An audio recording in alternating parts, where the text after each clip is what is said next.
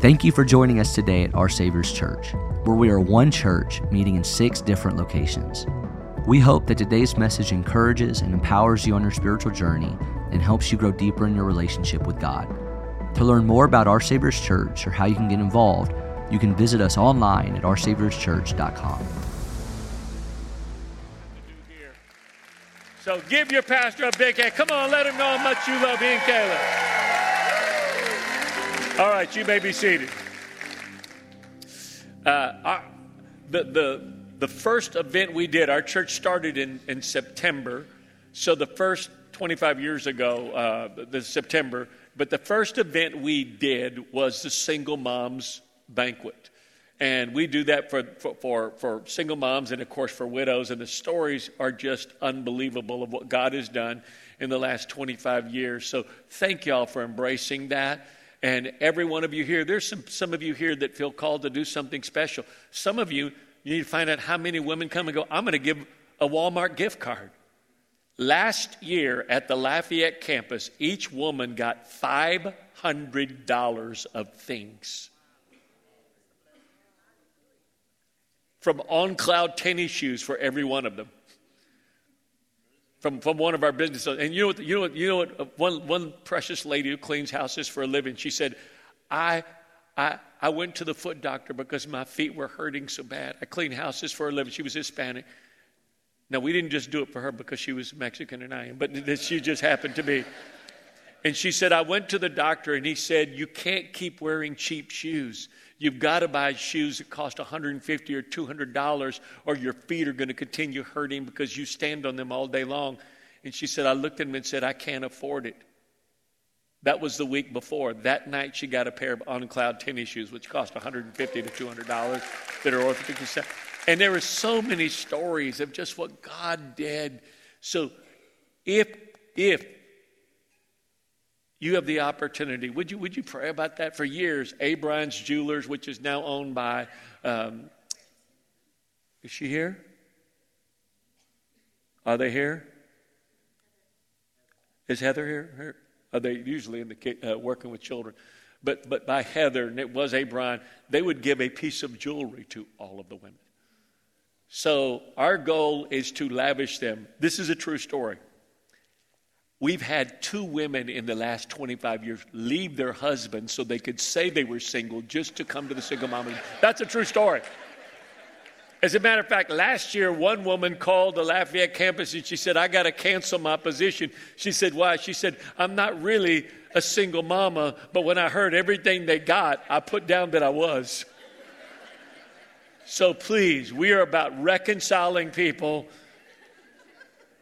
not that. Well, welcome to our relationship series. One of the greatest paradoxes of life is relationships. It really is. You say, why do you say that, Pastor? Because relationships are the greatest source of pleasure that we have, but they can also be the greatest source of pain. Let me explain what I'm talking about. It can be painful not to be married. And it can be very painful to men, be quiet. It'll get you into more trouble than you're already in. It can be painful to not have children. Down through the years, Pastor Don, Caleb, Michelle, and I prayed with so many people. Pastor, would you pray with us? We want to be able to have children. We're doing everything. We've tried in vitro fertility. We tried all these different things. Could you pray for us? It can be painful not to have children, but I can tell you, over the last 50 years of ministry, I cannot tell you how many thousands of parents that I've wept with as their children walk through rebellion, disobedience, and heartbreak and disappointment. It can be painful not to have close friends, best friends, but it can really be painful to have a best friend who betrays you and disappoints you. I often say God created us for relationships. Say that with me. God created us for, first with Him and then with people. Because we were created for relationship. The quality of our life is determined by the quality of our relationships. It really doesn't matter how good things are at work if when you left home, your wife doesn't want to talk to you. Because the whole time you're at work and the whole time everybody thinks that you're great because you're the supervisor or the boss or maybe the business owner, you know in your mind the person I love the most that knows me best is not happy with me. We're at odds. Because we were created for relationship. It always comes back to how do we build relationships? But let me ask the first obvious question. Pastor Jacob, what if I get close to somebody? What if I really am close to somebody and I love them and I become vulnerable and I open myself up to them? I'm really intimate. The word intimacy is into me see. I really let them know who I am. And what if I let them in and then they hurt me? They hurt me. Well, today I want to make you a promise. They will. You might not like it, but it's true. People will hurt you, offend you, disappoint you. Let me say it like this. All people will hurt you and offend you and disappoint you. Do you know why? Because our world's broken. Our world's never been what God wanted it to be since the fall in the garden when Adam and Eve ate of the tree of the knowledge of good and evil. And those who were created to live forever from that moment on knew they would never be what they were created to be. They would never be in right relationship with God, and they would never be in right relationship with one another. That's why when Jesus came, he came to reinstitute God's plan that he had from the beginning to restore us to relationship with God and to relationship with one another. So, Pastor, what are you saying? I'm saying all people are going to hurt you. You just have to decide who's worth hurting for. All people are going to hurt you. You just have to decide who's worth hurting for. And because we live in a broken world that's not what God wanted to be ever since the fall, the only people to have relationship with is broken people. Broken people. I don't know about you, but I've been married for 41 and a half years, and I've hurt my wife when I thought I was being a blessing to her. Anybody ever done that? Not hurt my wife, hurt yours. Can I give you an example? She's not here, so I can tell it. Stephen blocked this part of the tape.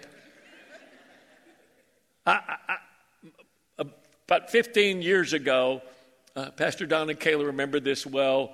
Michelle started having headaches, and we didn't know what was wrong with her. And she was always young and healthy and beautiful. And went to a doctor, and the doctor said, "You have a tumor, and you it looks like it's growing. You need to go immediately to MD Anderson Hospital, where they deal with cancerous things like this." And so we packed up everything, and in just a few days, we were at MD Anderson Hospital, the largest cancer research hospital in the world. And they began doing scans and all kinds of things, and we soon discovered that she had a brain tumor and that she had thyroid cancer.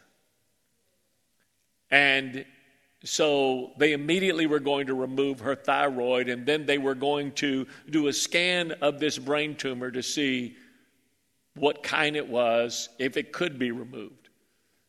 Well, by the grace and the goodness and the mercy of God, it was a non-growing tumor that was just there. And what was causing her the headaches actually was her thyroid. It wasn't that. And so we went for 3 or 4 years, and they scanned it, and it wasn't growing. And so, whether you know this or not, a lot of us have things like that in our body. We just don't know it because they're not bothering us. And had she not had this thyroid issue, we wouldn't have known that. And so she gets her thyroid removed, and then gets the radiation treatment and stuff like that afterwards.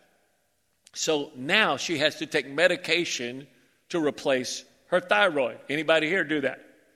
Okay, and so every night, we used to get it at the pharmacist, and it became such a hassle. We finally found a place where you could order online, and they sent you like 6 months supply.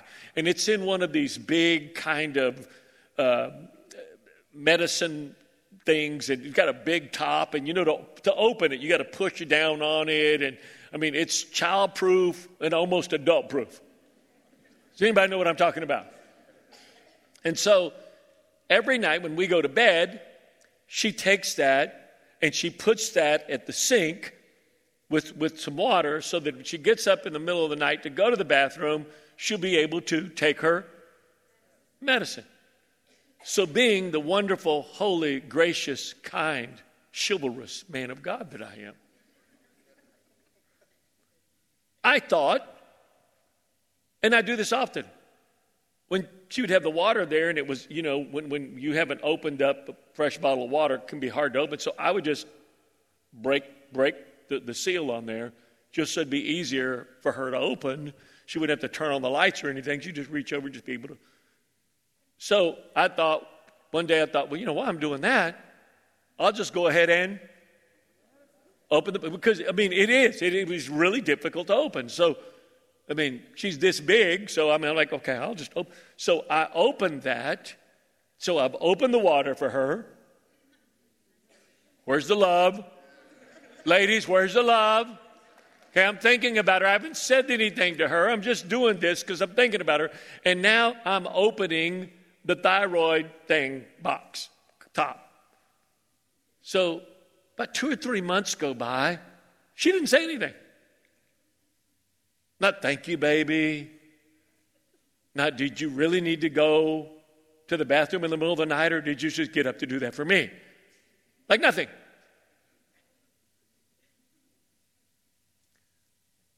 But about 2.5 months into it, one day she goes, are you the one that's opening up my medicine? I said, I'm thinking, it wasn't like, hey, baby, are you the one opening up my medicine? Men, it's not what they say, it's how they say it. It was like, are you the one opening up my medicine? And I said, well, yeah. She goes, why are you doing that?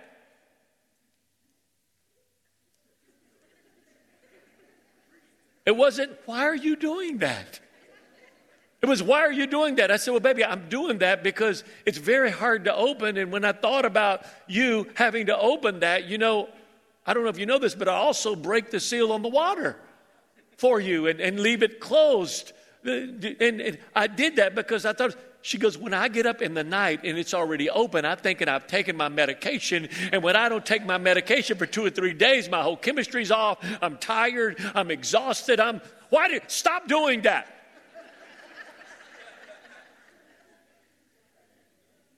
And you know what I'm thinking? There's a lot of stuff I'm about to stop doing. Let me tell you something. I'm stopping to pay the bills. I'm going to stop cleaning up the yard. I'm going to stop picking up the trash. I'm going to stop washing your car. I'm going to stop filling up with gas. I'm going to stop washing dishes. I'm going to stop. Let me tell you, man, women would love to have a man like me who would sit around and do all that kind of stuff for you. That's not what happened. That's not what I said, but it's what I wanted to say.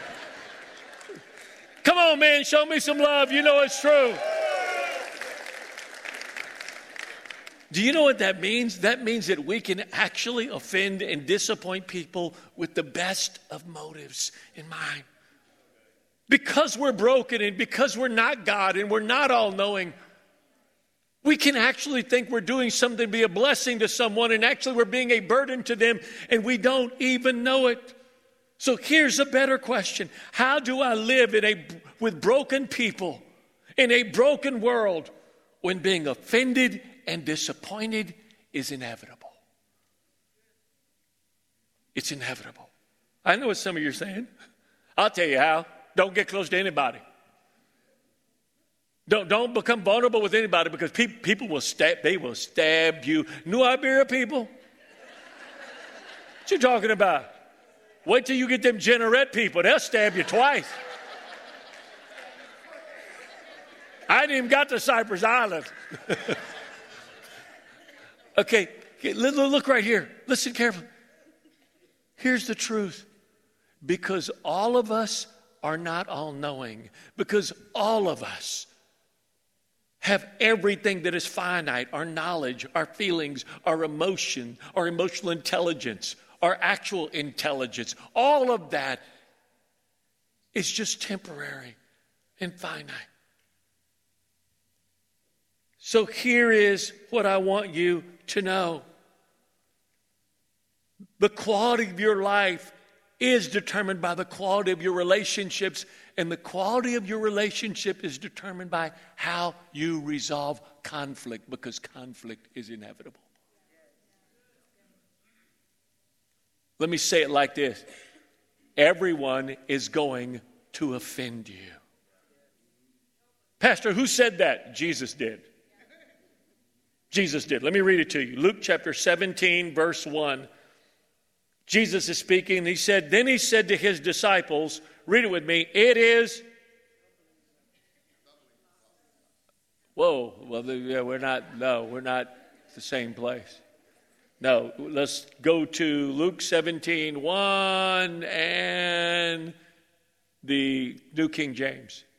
Skipped ahead of me. Are we there? Okay, how about if I quote the Bible to you and y'all trust me that I'm saying the truth? While they get the right translation up there, which is the New King James. Can we get it up there? We ready? Okay, here's what Jesus said. How many of you trust me? Okay, here's what he said. Then Jesus said to his disciples, it is impossible. This is the same Jesus that said all things are possible. Twice Jesus said it is impossible. Here's one. He said it is impossible that what? No offenses should come. But woe to him through whom they come. It's interesting. He's saying all people are going to hurt you, but for people that intentionally hurt you, woe. Woe. And then he says this. It would be better for him if a...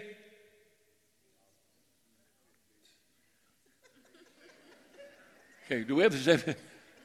Okay.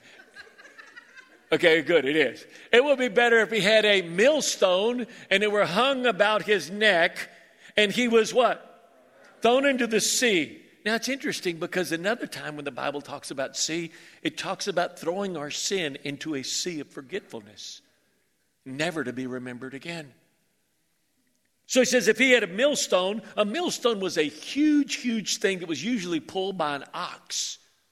And when they pulled it, they would put grain on top of it, and it would ground out the grain.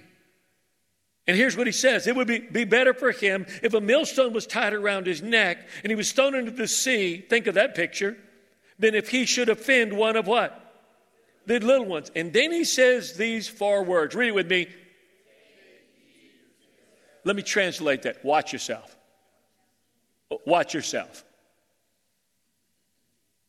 Watch your heart.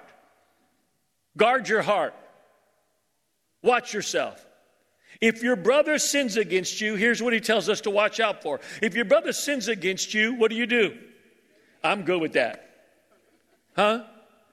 Why you did that? What's wrong with you? I'm about to sick some people from Generette on you. Okay, I mean, if you do me wrong, I just correct you. How many go with that one? Okay, can I help you? When I'm preaching, there's 2 parts of the message. My part is setting the trap, and your part is falling into it. I'm doing my part, you're not doing your part. So I'm good with that. When he says, if your brother sins against you, rebuke him, and if he, what? How many go with that? Oh, man, I'm sorry. I didn't mean to bump your car. I didn't mean to say that. I mean, I didn't know you were right there. I mean, I didn't realize that. Okay, I'm good with that. And if he sins against you in a day, I'm not good with that. Let's just start right there. Do you know the disciples, Peter was asking, how many times should I have to forgive somebody? Remember, these were 12 different personalities all shoved together with Jesus watching over them.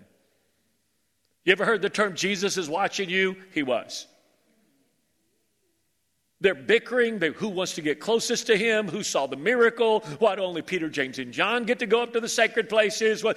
All of these bickerings are going on just like any family, any large family.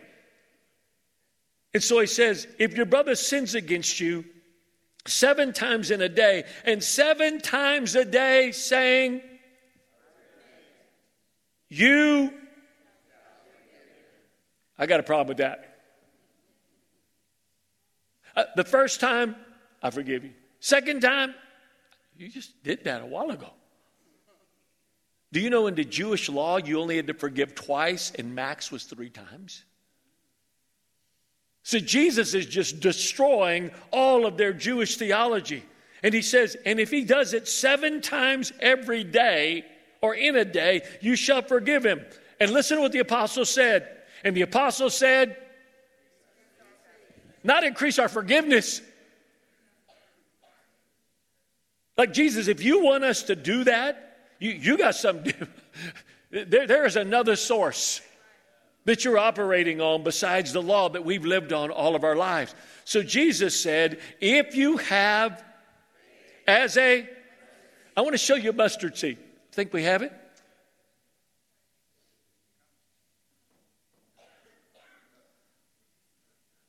That's my hand. Is that a big hand? No, it's not my hand. Look how small that mustard seed is. Because as soon as Jesus tells them they have to forgive 7 times in a day, they're going, that is huge faith. Can I remind you, faith is not measured by how big it is. Faith is measured by who your faith is in. You can have a lot of faith and a bad person and always be disappointed. But you can have a little faith in someone who is completely faithful. He says if you have just a little faith, because they're thinking big forgiveness. If you have just a little faith, if you have the faith of a mustard seed, you can say to this. Okay, come on, don't be afraid to pronounce this, all right?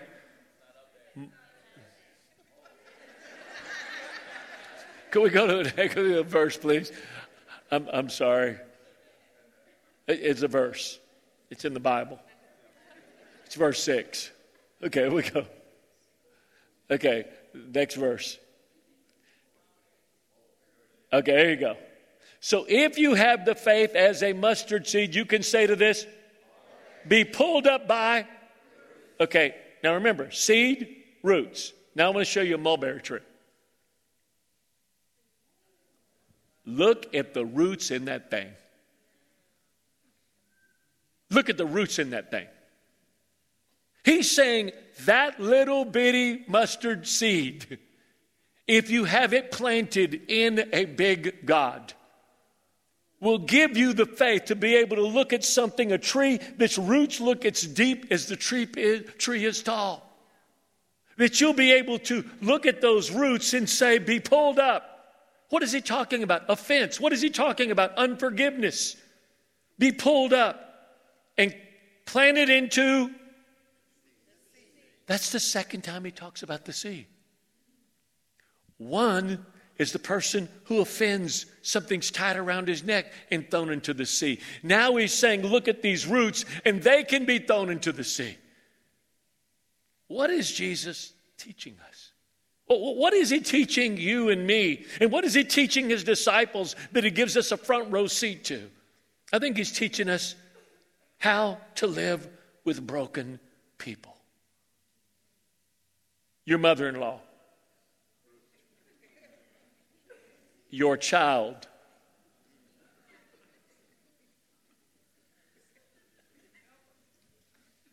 What is Jesus teaching us? Let me go to a few things that I think he's teaching us. Number one, he's teaching us it's impossible to do life and not be offended often. Why would you say that, Pastor? I didn't say that, Jesus did. I didn't say that, Jesus did.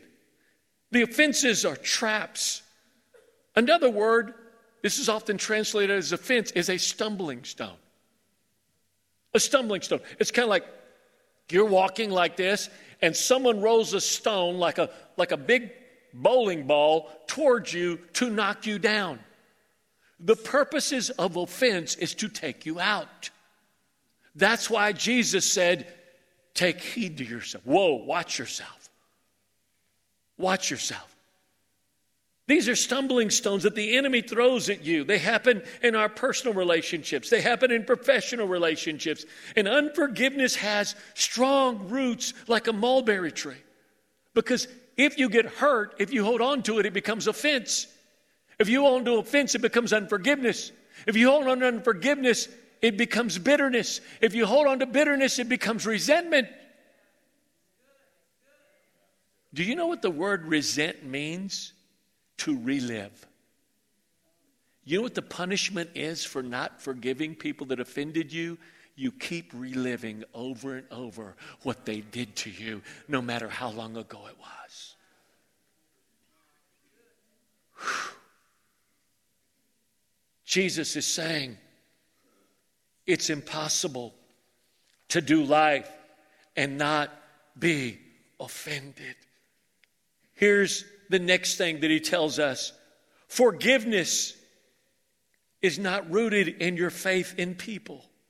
Pastor, I've tried. Every time I forgive somebody, they hurt me again. It's not rooted in your faith in people because all people are going to hurt you. I already told you that. It's rooted in your faith in God. It's rooted in your faith in God. They didn't say, Lord, increase our forgiveness, did they? They said, Lord, increase our faith. How can I ever trust people again, Pastor? No, the real question is, do I trust God to protect my heart when I open up to people he sent into my life? Do I have the capability of trusting him? Luke 17, verse 4 and 5, the Amplified Version, which is the study version of the Bible, which gives you the fullest meaning of the original language, says this: even if he sins against you 7 times a day and returns to you 7 times and says, I repent, it doesn't, before it said you shall forgive him, this translation says you must forgive him. That is, and here's the fullest meaning, give up resentment and consider the offense recalled and annulled. And the apostles said to the Lord, increase our faith, our ability to confidently trust, not in people, in God, in his power. Because what happens when you get hurt is you go, I'm never going to get close to people again. I'm never going to trust people again. Can I tell you what's more painful than being hurt by people? Not having any people in your life you love and trust. Didn't we see that in the grand experiment in COVID? When for 2 years people were isolated in their home, they were isolated from God because they were walking in fear and not faith, and they were isolated from fellowship because they were kept from going to the house of God and worshiping. And do you know what happened? 100,000 people OD'd on fentanyl alone, one drug. More people took their lives than in ever in history. As a matter of fact, this is true. The first time in history since World War I that more working age people have died. More people died of fentanyl than died of COVID. Most people died with COVID. They had several other different things, but they didn't die of COVID. 100,000 people died just of fentanyl. They arrested somebody in Opelousas a month and a half ago who had enough fentanyl to kill everybody in Acadiana. That's not alcohol. That's not heroin. That's not meth. That's not cocaine. That's not all of the other plethora of drugs and addictions that there are in the world. But in that 24-month span, more people died, OD'd, took their lives. In that time, they've done the surveys, mental health, dysfunctional mental health increased by 50% and sometimes 100%. Why? Because we were made for relationship. We were made for relationship with God and with people. Forgiveness is not rooted in your faith in people. It's rooted in your faith in God. It takes faith in God to forgive other people. There's some people here, you're wired like me. You have a strong sense of justice. Like, that's wrong. They did that and that's wrong. They need to pay. Everybody needs to pay for their sin except you.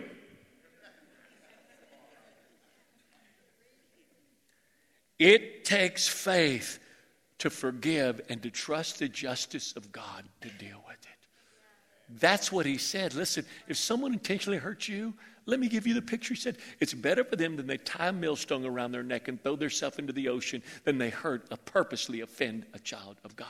You know what God's saying? I got you. Don't worry about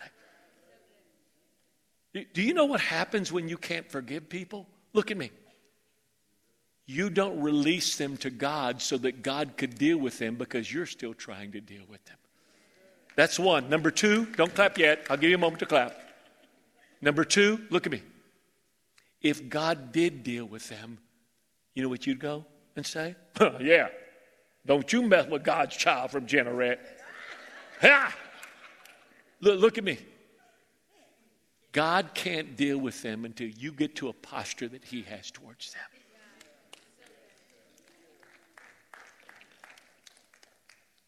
Forgiveness is not rooted in my love for people, but it's rooted in my faith in God. Number three, Jesus is teaching us forgiveness is not an option, it's obedience. The next verses, Jesus tells in this next story, I'm not going to pull it up, but the next verses, Jesus says, one of you has a servant that comes in from working all day long. You don't tell him, sit down and let me cook you a meal. You tell him, I'll sit down, you cook me a meal, and then afterwards you eat.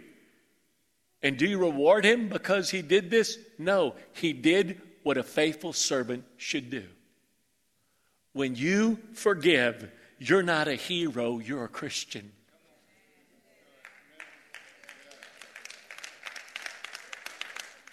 We are commanded to forgive by the one who paid for all of our forgiveness. He gave you a dump truck load and he's asking you to give out 3 peanut M&Ms.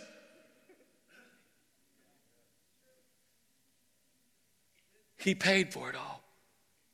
It's not an option as a child of God. It's simply obedience. We are commanded to forgive by the one who gave us forgiveness. Number 4, only the forgiven can truly forgive. Everything man has is limited. His time is limited. His years are limited. His strength is limited. His thoughts, everything we have is on a limited basis, but what God has is unlimited. We receive unlimited forgiveness from God. Therefore, only Christians can forgive an unlimited amount of times. That's what Jesus was saying. Now, when Jesus said 7 times a day, another time when Peter asked him, how many times should I forgive? He said 7 times, because he probably remembered this one, that teaching. I learned from that teaching, Jesus, I got to forgive 7 times. And he said, no, Peter, I got a new addition I want you to add to it. 70 times 7. Now, do we have any graduates of Nish? Okay, anybody here that met an A in math, raise your hand. Okay, I hate you in a Christian kind of way. Okay, only as a Christian. What is 70 times 7? Come on. Do you think Jesus meant 490? If he did, every man here is in trouble. I can tell you that. You imagine if you walked in the inside of your closet, your wife had a chart. That's 493, 400. You know what Jesus was saying? Same thing he was saying with the 7 times a day. If you're counting, you're not forgiving. That's what he's saying.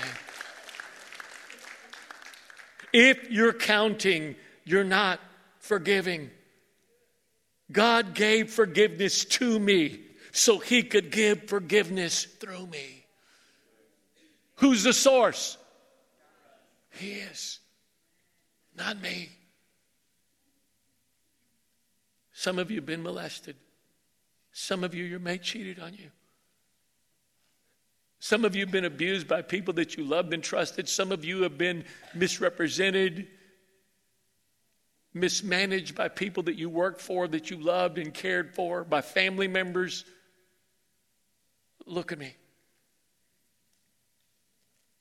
In our own capacity, it is impossible to forgive. But we're not the source of forgiveness. Who is? So you know what I do as a child of God?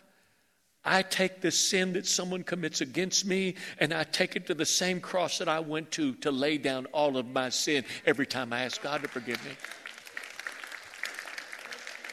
I guess here's a better question. How many of you ask God to forgive you every day? How many of you ask Him at least 7 times in a day to forgive you? Then you better pray He doesn't just mean 7 times. Here's the next thing Jesus is teaching us. Number 5. When I obey God and forgive others, I not only release my faith, I release myself. He will never command us to do something that He will not give us the power to do.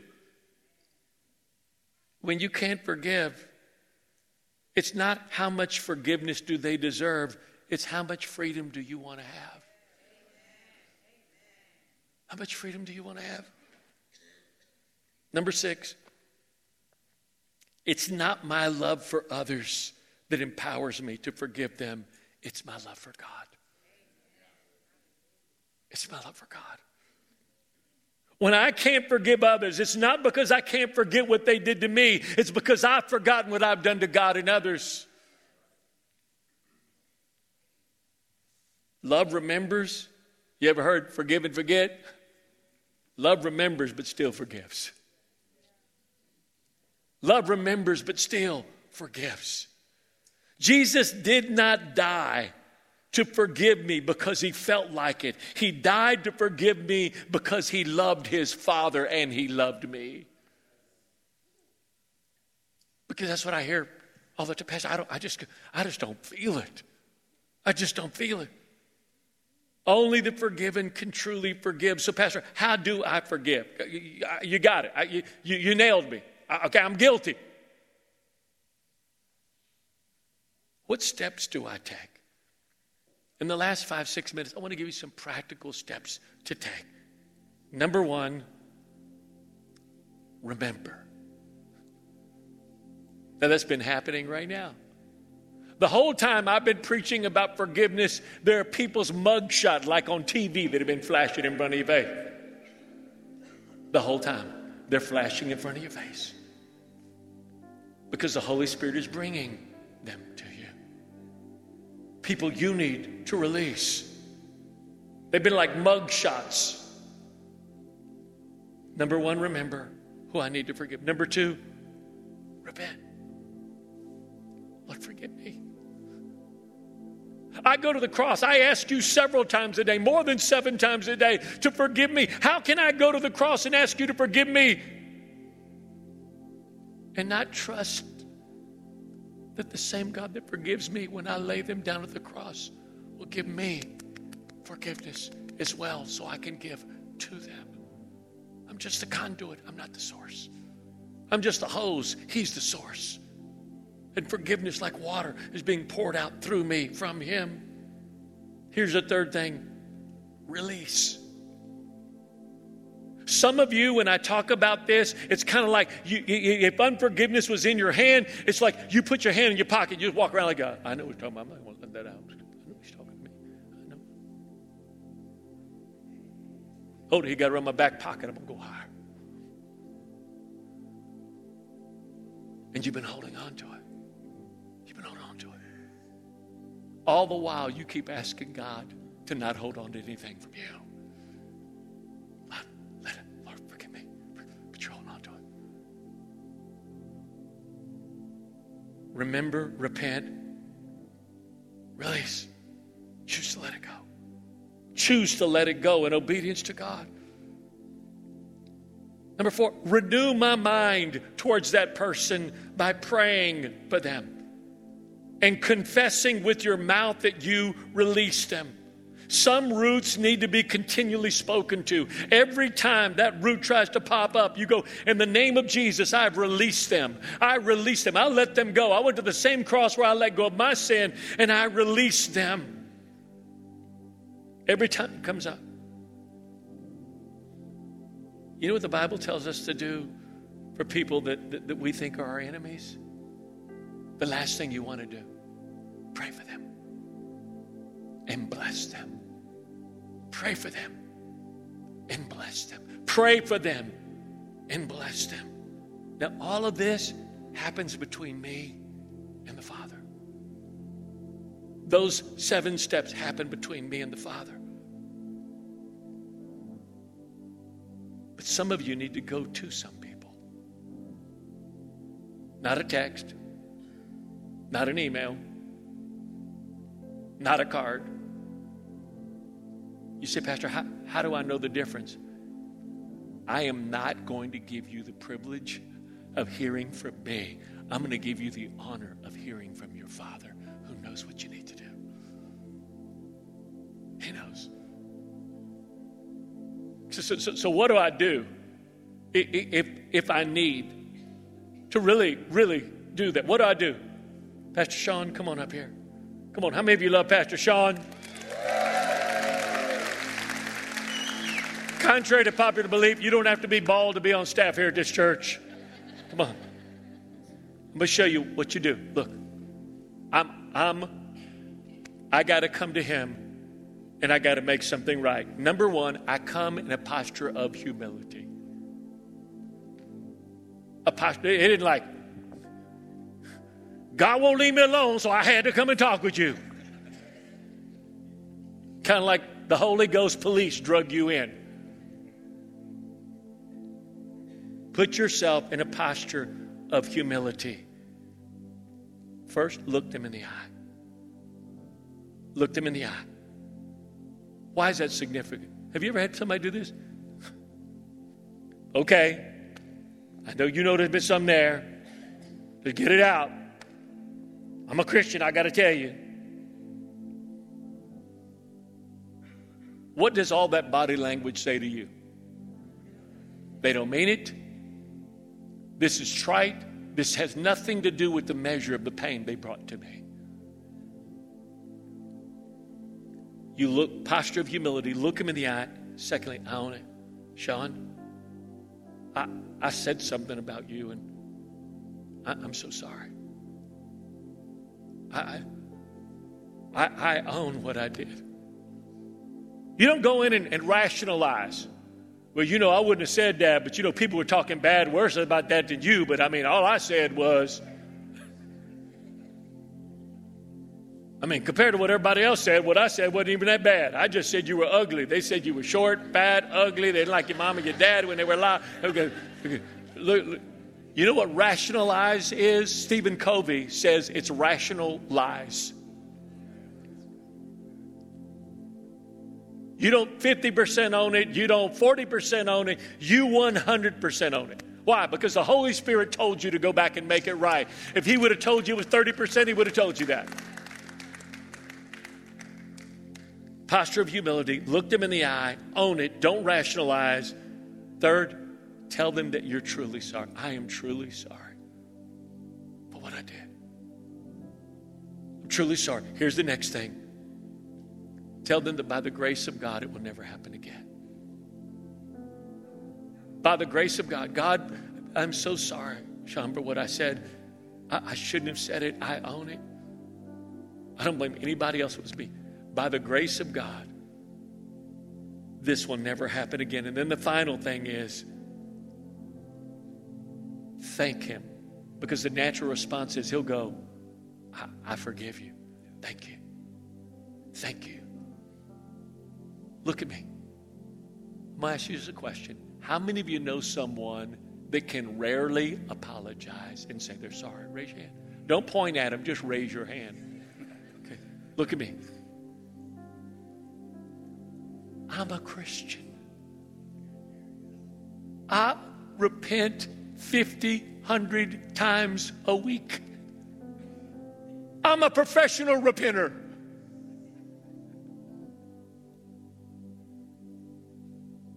If there's anything I should be able to do as a Christian, it's truly repent to someone. It's truly repent to someone.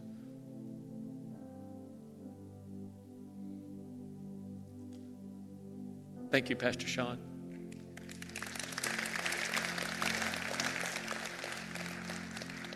Now, can I share something very, very, very, very, very personal with you? and painful. My son Joseph preached this morning at the Lafayette campus. All the services that are there, and we're in a 3-year transition for him to take the Lafayette campus. So I preach 3 weeks, he preaches 1 week, and we'll just continue. The person that was there at that campus before as the campus pastor was Pastor Chris Reese. He's been here, our New Orleans Saints player who been raised up and trained here. On the day that Pastor Chris was to be launched to go to Youngsville, it was a big day. It's a big day. Pastor Chris shut down everything there in 2000, came and became the campus pastor at the Lafayette campus, and he is a true son in the Lord to me, a true son like Pastor Don. His father was a drug addict, left his mama when she was 5 years old. Mama's a school teacher, raised their children. They all went to inner city schools. And when Pastor Chris came here 8 years ago, I prophesied to him, you're not supposed to go around sharing your story. You're called to pastor, and if you'll move here, I will be a father and a pastor to you. And a month later, they moved here from Georgia, not knowing a soul here of any relational connection. Well, they knew one guy named Jake Smith, that's how we knew him, but nobody here, serious relationships. So on that day, we're going to pray over him. Y'all, through Legacy, we were going to give him $200,000 to buy everything they needed to relaunch at Ascension. And so he and his wife are there. Maybe his mother flew in. It was a big deal. And I noticed during the week that like my son Joseph was going, man, Dad, this Sunday's a big Sunday. I said, well, yeah, for Pastor Chris, it's a big Sunday. He goes, no, I'm like going to be stepping in this place. And I said, yeah, but remember, son, this is about Pastor Chris. I mean, you'll be here with me for years. So that was just kind of a passing remark. It probably didn't last 30 seconds. That Sunday, I didn't know this, but Joseph had invited his wife's relatives and some other friends. Joseph went out and he bought a suit.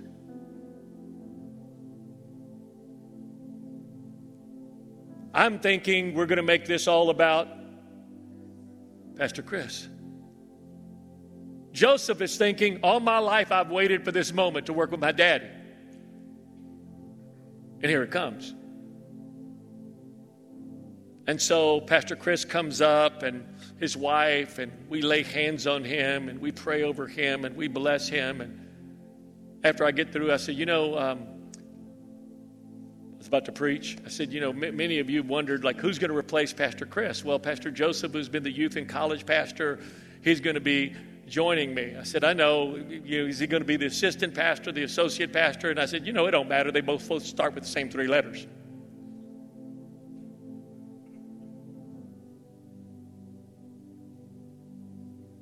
Went home like we do every day after church, and we all ate. And usually Joseph and Rochelle and my grandson, John Wesley, come, and they didn't come. I said, where's Joseph, Rochelle? John Wesley? Oh, they were tired, and John Wesley had to be down for a nap. And so eat, take a nap, don't think anything about it. About 5 o'clock, I'm up, and my wife comes by and goes, Joseph's wife just called me. I said, how are they doing? Everything okay? She said, no, it's not. I said, what do you mean it's not? I said, baby, do you realize what you did today? We honored Pastor Chris and prayed for him and blessed him to go and thanked him for the years that he'd been here. Sent him out. Because no, baby, this was Joseph's first opportunity to be beside you and to be honored as Chris went out for him to take his place. He invited people. He bought a new suit. Did you know that? I went, no. And I went, I feel horrible. She said, well, don't call him. Don't call him right now. Don't call him, and he'll know that Rochelle told me. Don't call him. Well, every daddy here knows I didn't sleep very well that night, if I slept much at all. The next morning, I called him and asked him to come over. He came over, and I looked, and I said, Joseph, I'm so sorry. I said, baby, Daddy, nothing makes Daddy happier than to know that you're right beside me and you want to carry on the legacy that your mom and I, we have many spiritual sons and daughters, but to have you beside us, you and Rochelle, it means the world to us. I said, when's the staff meeting this week? He said, on Tuesday or Wednesday. So on Wednesday, I said, I'd like to speak to the staff. Wednesday came, I came walking in, and I said, hey, y'all, as you know, this weekend was a big weekend, and we sent Pastor Chris off. Thank y'all for everything you did. You did an amazing job. But I wanted to come right now, and I wanted to apologize to Joseph and Rochelle in front of all of y'all. Greatest dream of my heart as a father is to see my children want to walk in the same legacy of preaching the gospel, of discipling men and women, and seeing Acadiana transformed. And I had one moment, I blew it. I made a joke out of something that should have been the moment. I know I can never regain that again. And I began weeping. And I said, Rochelle, I want to apologize to you. Because I know you watched your husband hurt. I'm so sorry. Would you please forgive me? And then I went to each of the staff members and said, would you please forgive me? You say, Pastor, do you do this every time you mess up? No, but I don't tell you those stories. I'm just telling you this one. I asked them all to forgive me. I prayed, weeping, and then I left, and they continued the staff meeting. A couple hours later, I get a call from Joseph. Kind of concerned about what he would say. I said, hello? And he said, Daddy, you taught me more about how to be a man of God today than you ever have in your lifetime. I love you more, and I respect you more today because of what you did than I ever have before. You see, humility makes us attractive to God and to others. I've never shared this story publicly. Because when you think about going and looking at some people, it's going to be a difficult conversation just like that. But can I tell you what happens when you do that? Humility creates an atmosphere that invites the presence of God in. Now, would you bow your heads with me? Heavenly Father, today, as I've shared, you by your Holy Spirit, you've done what you always do. You come and you put your finger on the very thing that's keeping us from greater intimacy with the Father, from experience more of the love of God and more of the multiplied blessings you desire to pour out on us, just like we do our children. But sometimes you have to deal with painful things, just like we do with our children, before you can deal with the pleasurable things. And now by your Holy Spirit, I know that you're bringing names, that you're bringing faces that need to be released. That we need to take their offense against us, their sin against us, their wrong against us, and take it to the same cross that we go to every day, multiple times a day, to receive forgiveness. Jesus, come by your Holy Spirit right now. Holy Spirit, come. Come right now. I want every person here, I want you to hold your palms flat and set them on your lap. And if there's people the Holy Spirit has brought to you while I've been preaching that you know you need to let go of, I want you to clench your fist. Just clench your fist. You've been holding on to it. You've been holding on to it. You say, Pastor, I haven't had the strength. You just need the faith of a mustard seed today. and you can pull up deep roots that have been there for generations.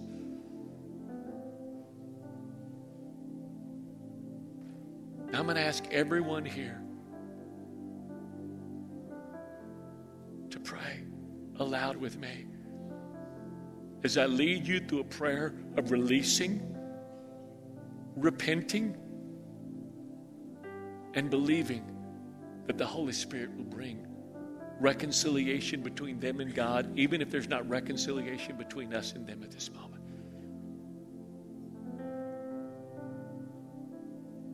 So I want everyone to pray with me and say this: Dear Lord Jesus,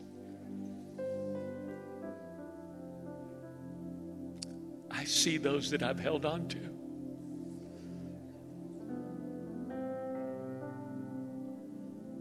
I'm guilty. I'm sorry. I've asked you to forgive me so many times while holding on to what they've done to me or those I love. Today, just as you released me, washed my sin by the blood of Jesus, I choose now to obediently release them. And now open your hands. Just open your hands. Let's just say, I release them in the name of Jesus. Just take a deep breath. Holy Spirit, come right now. Right now. Sweep across this room. Sweep across this room right now. You saw the pain. You saw what was done to them. You wept too.